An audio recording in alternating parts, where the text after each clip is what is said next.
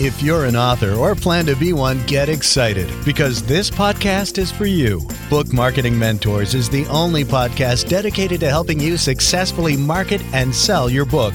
If you're ready for empowering conversations with successful marketing mavens, then grab a coffee or tea and listen in to your host, international best-selling author Susan Friedman. Welcome to Book Marketing Mentors, the weekly podcast where you learn proven strategies, tools, ideas, and tips from the masters. Every week, I introduce you to a marketing master who will share their expertise to help you market and sell more books. Today, my special guest is an e-learning expert. Janet Stewart is one of Canada's most respected learning design professionals. She got into e-learning about 10 years ago before it was mainstream because she saw where the future would be. With more than 30 years of experience in the training industry, her organization, We Love Learning, offers high standards of innovation and interactivity. They work with clients who want to take their internal education programs and move them into the future. She's an active member of the Canadian Association of Professional Speakers and the Learning Guild. Janet, as a speaker colleague, I absolutely welcome you, and it's a pleasure to have you. Thank you for being this week's guest expert and mentor. Thank you so much, Susan. E-learning, this is the future. But before we sort of delve into that, I think it'd be important for us to really fully understand what exactly is e-learning. Actually, if I may, Susan, I wouldn't say it's the future. The future is here. It was actually here prior to this spring and the events that have gone on in the last couple of months.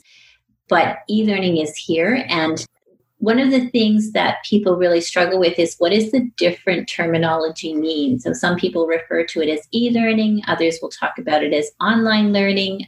I even sometimes say digital learning. They're all bits and pieces of the same thing. And it doesn't really matter. It's all done in an online environment of some sort. Where we do start to separate pieces out is the different types of online learning solutions that you might apply given a certain set of circumstances and who the learners are and how they're likely to consume that training. Give us an idea of the different types that might exist. We generally, in the e-learning space, we have a 4-level kind of chart, if you can picture that in your mind.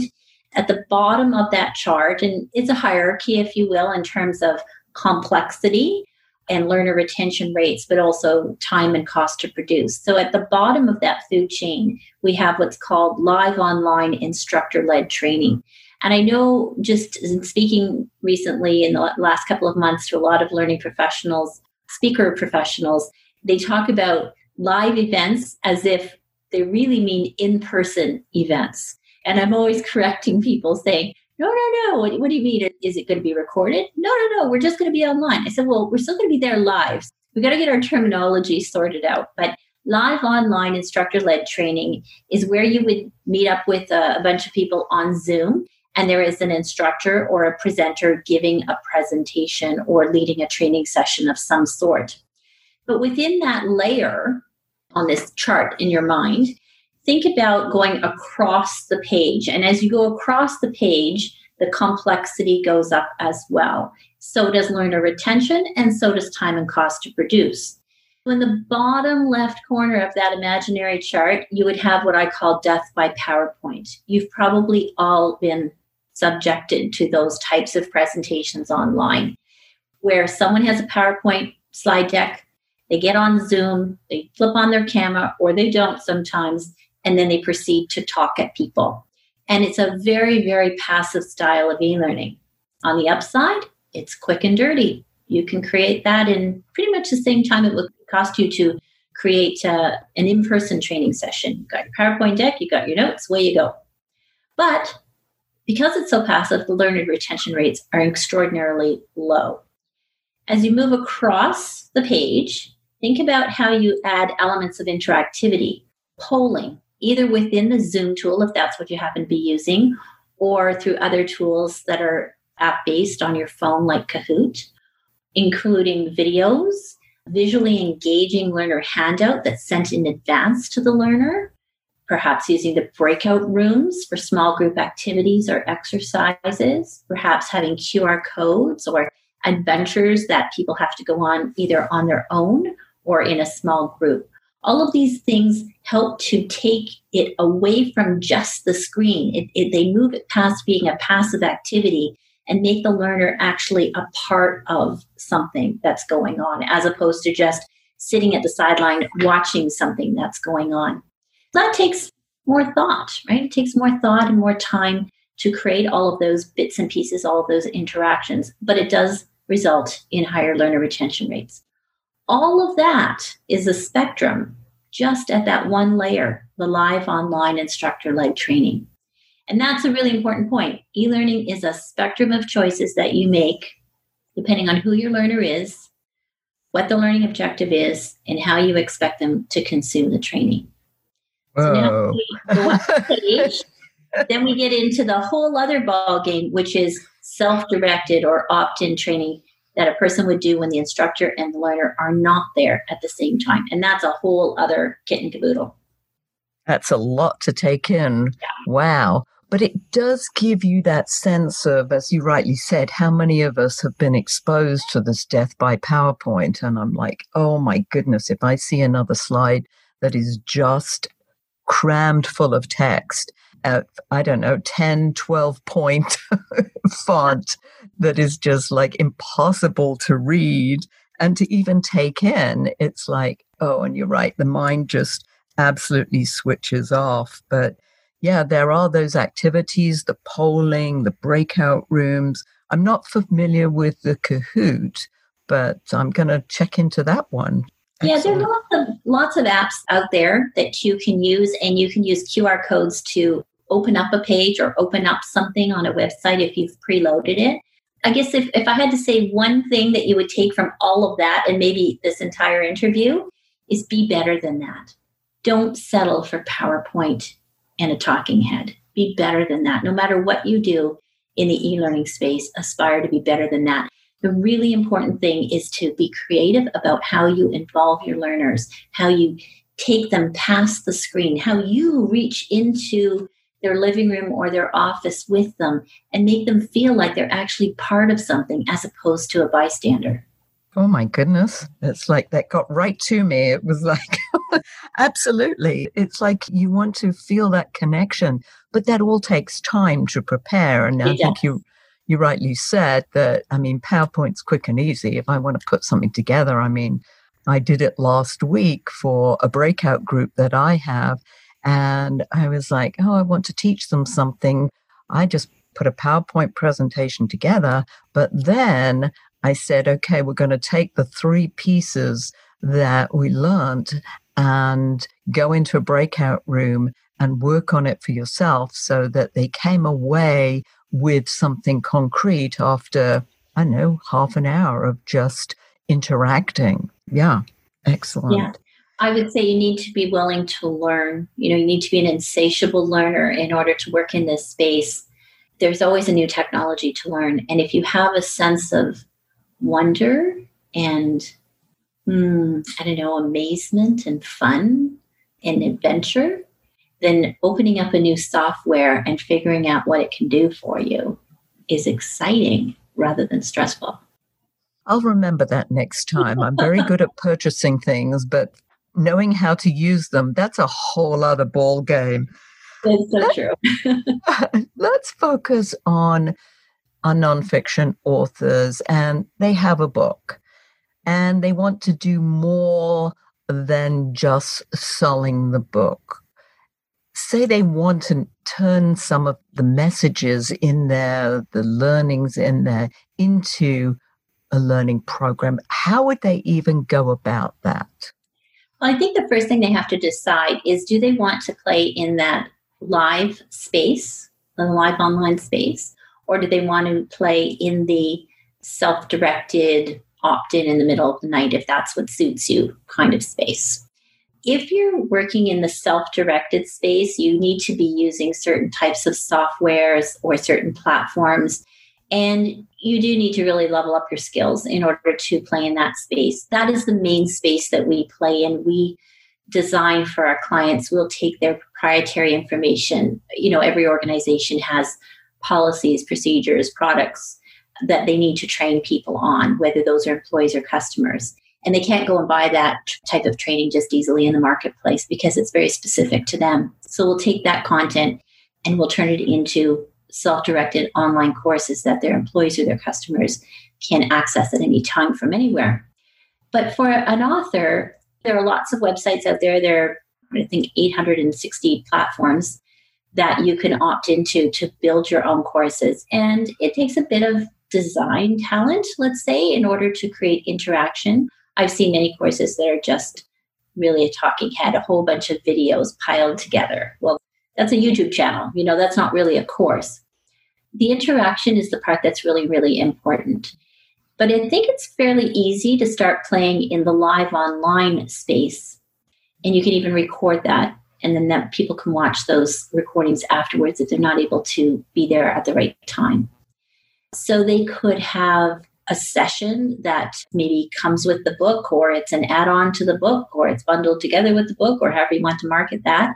But they could have a live online presentation where people could meet the author, ask questions. Maybe you offer some additional information that's not in the book. Maybe there's a series of workshops that launch where the book is almost like a prerequisite, if you will. And then once you've read the book, you can opt into these workshops and get more. You could also lead discussion forums. And those can be helpful because you don't necessarily have to be there at the same time. You've probably seen closed Facebook groups where a person has a particular topic that they sell or that they're an expert in. And then there's a closed Facebook group where everyone who has participated in that book or that course or something to do with them can be a member of that group. And then there's all kinds of discussions that can go on in there. You could have a digital book club. If you had e-versions of your book, everybody could read it and get together. Again, it could be self-directed. It could be certain day of the month, the second Tuesday evening of every month. Or it could be completely digitally led in that you're not there at the same time. One of my favorite ones, though, I do this often, is I will bring a presentation or a book, in this case, to life by embedding QR or Zapper codes into the book. And I actually have later on, if you want, your readers can opt in to receive a sample of what that looks like. So I have a book called eLearning 101. And it is ordinarily a printed journal book that I will hand out at conferences. As you flip through the book, there's these Zapper codes in there. And what I did is I preloaded these Zapper codes with all kinds of different things. So sometimes it's a video, sometimes it's an infographic, sometimes it's a different type of document. It can be any digital asset that you create. And you embed it in the Zapper code. And when the person gets to that page, they whip out their cell phone, they scan the Zapper code, and poof, the book comes to life. Literally, the pages jump out at you. Wow, that sounds fascinating. And yes, I'm more than happy to put that in the show notes because I think that's a real gift. Thank you. Zapper codes, I've not heard that expression before. Is that like a QR code? Talk to us about Zapper codes. It is like a QR code in that it's a little bit different. QR codes tend to be square, Zapper codes are circular. But the thing that's really different between the two of them, let's start with a QR code and what it does. It sends you somewhere. When you zap a QR code, and the great thing about QR codes these days is that many of the new phones, well, maybe all of the new phones, have a QR reader built right into the camera. So you don't even have to have a QR reader app anymore. You just open up your camera and it will read the QR code. And then it sends you somewhere. So it sends you to a website. But a Zapper code takes it one step further. And you can embed, they use what's called augmented reality. Let's say I wanted to show you a video. I'm flipping through the book and you get to a certain page and I want to now give you like a little mini workshop right within the book, live, as if, well, not really live, but as if I'm live. And I get to that page. If I hit a QR code, I might maybe go to your YouTube channel and then have to watch that video, or I might be sent to a certain web page and have to watch that video. So it's an extra couple of clicks, a little bit more work involved. Whereas if I use a Zapper code, it's augmented reality. So what happens is there's this layering effect that happens on your phone. And now that video plays right there on your phone on top of whatever else you might be looking at. So you could even theoretically, if there's something in the book that's really important that they can see at the same time that they're watching the video, because of that layering effect with augmented reality, they could actually be looking at both things at the same time. It could be that you record something separate and then turn it into this Zapper code you uploaded, I'm sure, to a site and then get a code that you embed. Is that correct? Yeah, it's a little bit more complicated than that, but it's also really simple. So yes, I would say in this case, if you're flipping through a book, and you'll see in the sample that I'll share with everyone that they're micro videos. So there's this thing called micro learning, and there's a whole big debate in our industry about what is micro, how short is micro. Description I can give you is that micro is when you can't go any smaller. So if you were a language instructor, let's say, and you wanted to teach different parts of language, you might break it down into what is a noun, what is a pronoun, what is a verb, what is an adverb. Can you get any smaller than that, right? And so that's what micro training is. It'll be very, very laser focused. If I went to YouTube because my dishwasher was leaking, I don't want to have to watch a full hour-long something on dishwashers. I want to be able to go right to my dishwasher is leaking from the front or from the back or from the side, and the make and model even, and find it. So it's very, very laser focused. That's what micro training is all about. It's short and it focuses on one thing. So if you had your book and you're in a particular topic or particular chapter of the book, it would make sense that you might have a 1-minute video that you then have people access as they're reading through the book. If somebody's an insatiable reader, they're going to read the book no matter what. But I think in a lot of cases, I've heard, and I've been guilty of it, you buy a book and you start out with great intentions, and then at some point you kind of fall off and you don't get through the whole thing. I think it's an interesting way to entice others who maybe have different learning styles and are not as savvy readers to keep on going through the book, because there's more to it than just words on a page. And I don't mean to minimize the words on a page. They're extraordinarily important, but it's just another way to get to your learner, another way to engage. It's another, just like I said with the live online training, you want to find ways to get past a death by PowerPoint presentation and sort of reach through the screen to make the learner feel like they're a part of something. It's the same kind of thing. If you can take the words on the page and somehow bring them alive, that's really, really cool. Oh, that's incredible. And help me with the whole idea, the self-directed learning, that I've been guilty of this so many times, that I purchase a course, I have every intention, just like you mentioned about the book, which, by the way, I'm the same way. Every intention started and then somehow get sidetracked and onto something else. And the same thing can happen with a course. Now, are there special techniques? I'm assuming that the Zapper technique is one potentially that will keep me going in this self-directed course so that I actually complete it, because I think that's a big issue with self-directed learning. Would you agree? Yeah, I tend to use Zapper codes more for the micro learning out in the field. I've embedded micro learning right onto a drone, for example, so that the learner could access that training while they're literally out in a field trying to calibrate a drone. It's a really good mobile solution. If we're talking about self-directed training and courses, so this is where we get into what is e-learning, and courses is one type of e-learning. So let's put it in the context of something that's maybe a 15-minute experience or an hour-long experience or many experiences bundled together in some sort of certificate type of program that you make up. It doesn't have to, when I say certificate, it doesn't have to be college or university. It can just be my professional certificate that I'm giving out. But I bundled pieces together.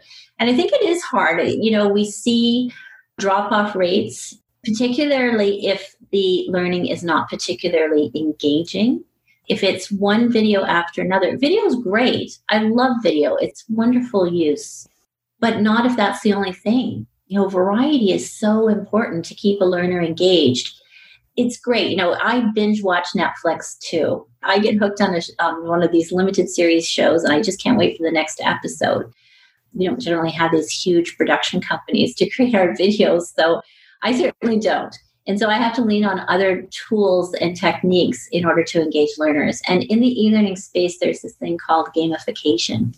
We take a lot of ideas and tap into the psychology of curiosity of the learner through gamification. And it just means making it interesting, really challenge yourself to use flip cards and sorting games and characters and include quizzing and scenarios and stories. Make it interesting. If you were to deliver this content in an in-person classroom environment, and would you get up at the front of the room and just talk at them with your PowerPoint slides? No. Or would you just stand there and play a bunch of videos? No. I would hope you would have exercises. You would have them working in small groups. You would have them coming up with situations, coming up with questions, answering questions, having discussions. You would have all kinds of different techniques that you would use. And you need to do the same thing in an online environment. But it's tricky because you don't have other people to play with.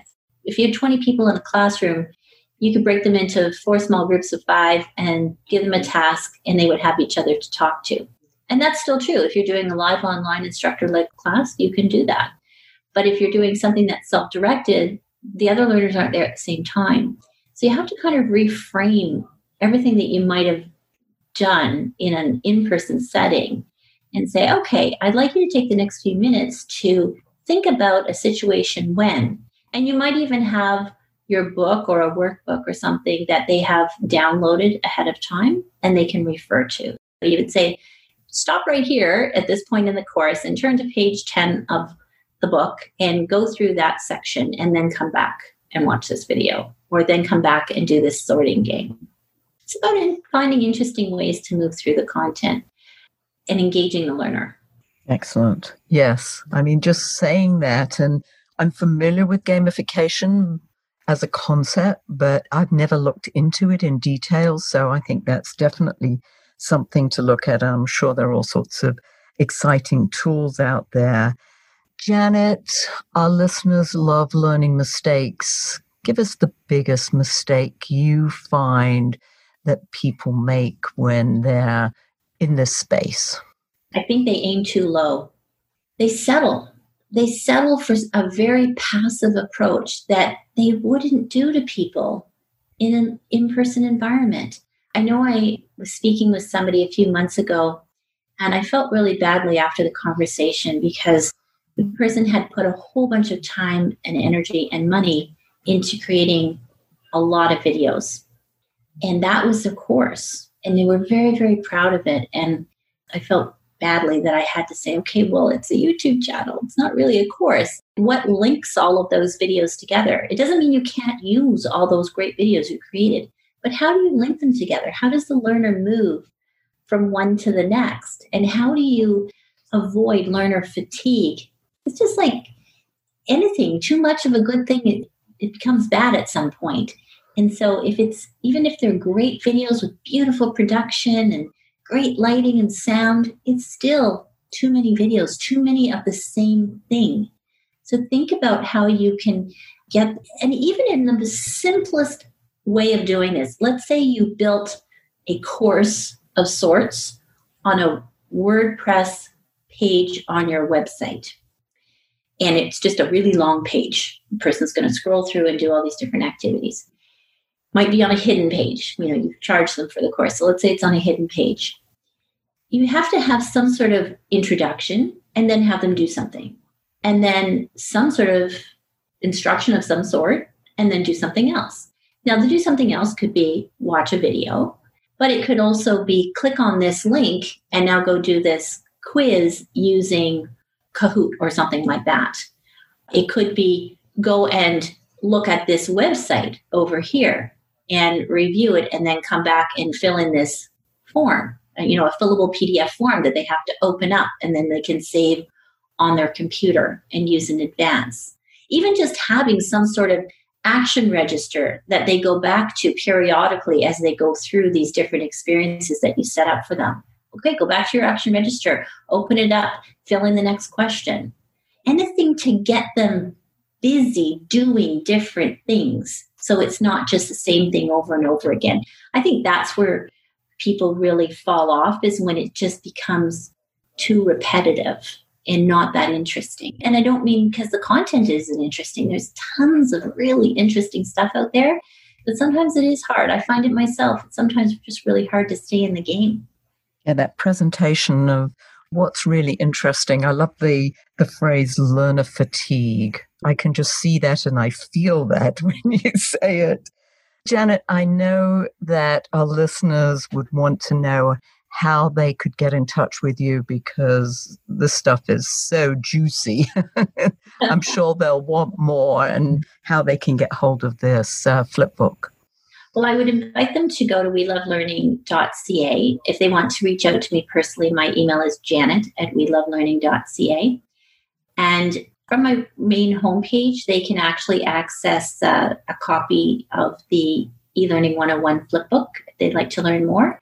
They can download it right away. And they can also sign up I publish a weekly e-newsletter called eLearning Made Simple. So I try to keep it simple and focused on one thing at a time so that they can gradually learn over a period of time all of the skills that we need to be able to pick up to really understand the e-learning space and understand some of the lingo. I love it. I'm going to sign up for that because that's just right up my street. E-learning made simple. Janet, if you were to leave our listeners with a golden nugget, what would that be? Aspire to be better than most. Most people take the easy route. They do the death by PowerPoint, or they do something that's very, very passive. You can be better. It just takes a bit of time and ingenuity and creativity, but it is absolutely worth it. Oh, yes. I mean, you've given me a whole different love for this, and I'm going to rethink how I approach my learning or my teaching of, my information. This has been amazing. Thank you so much for sharing your wisdom. And thank you all for taking time out of your precious day to listen to this interview. And I sincerely hope that it sparks some ideas you can use to sell more books. Here's wishing you much book marketing success. The time is now to take action and finally build your book-selling empire. And the great news is that Susan is here to help you. Visit bookmarketingmentors.com and sign up for a free 15-minute book marketing strategy session with Susan. She'll help you discover your first steps to marketing and selling your book. Only those who take action are rewarded, so visit bookmarketingmentors.com, and we'll see you again next week.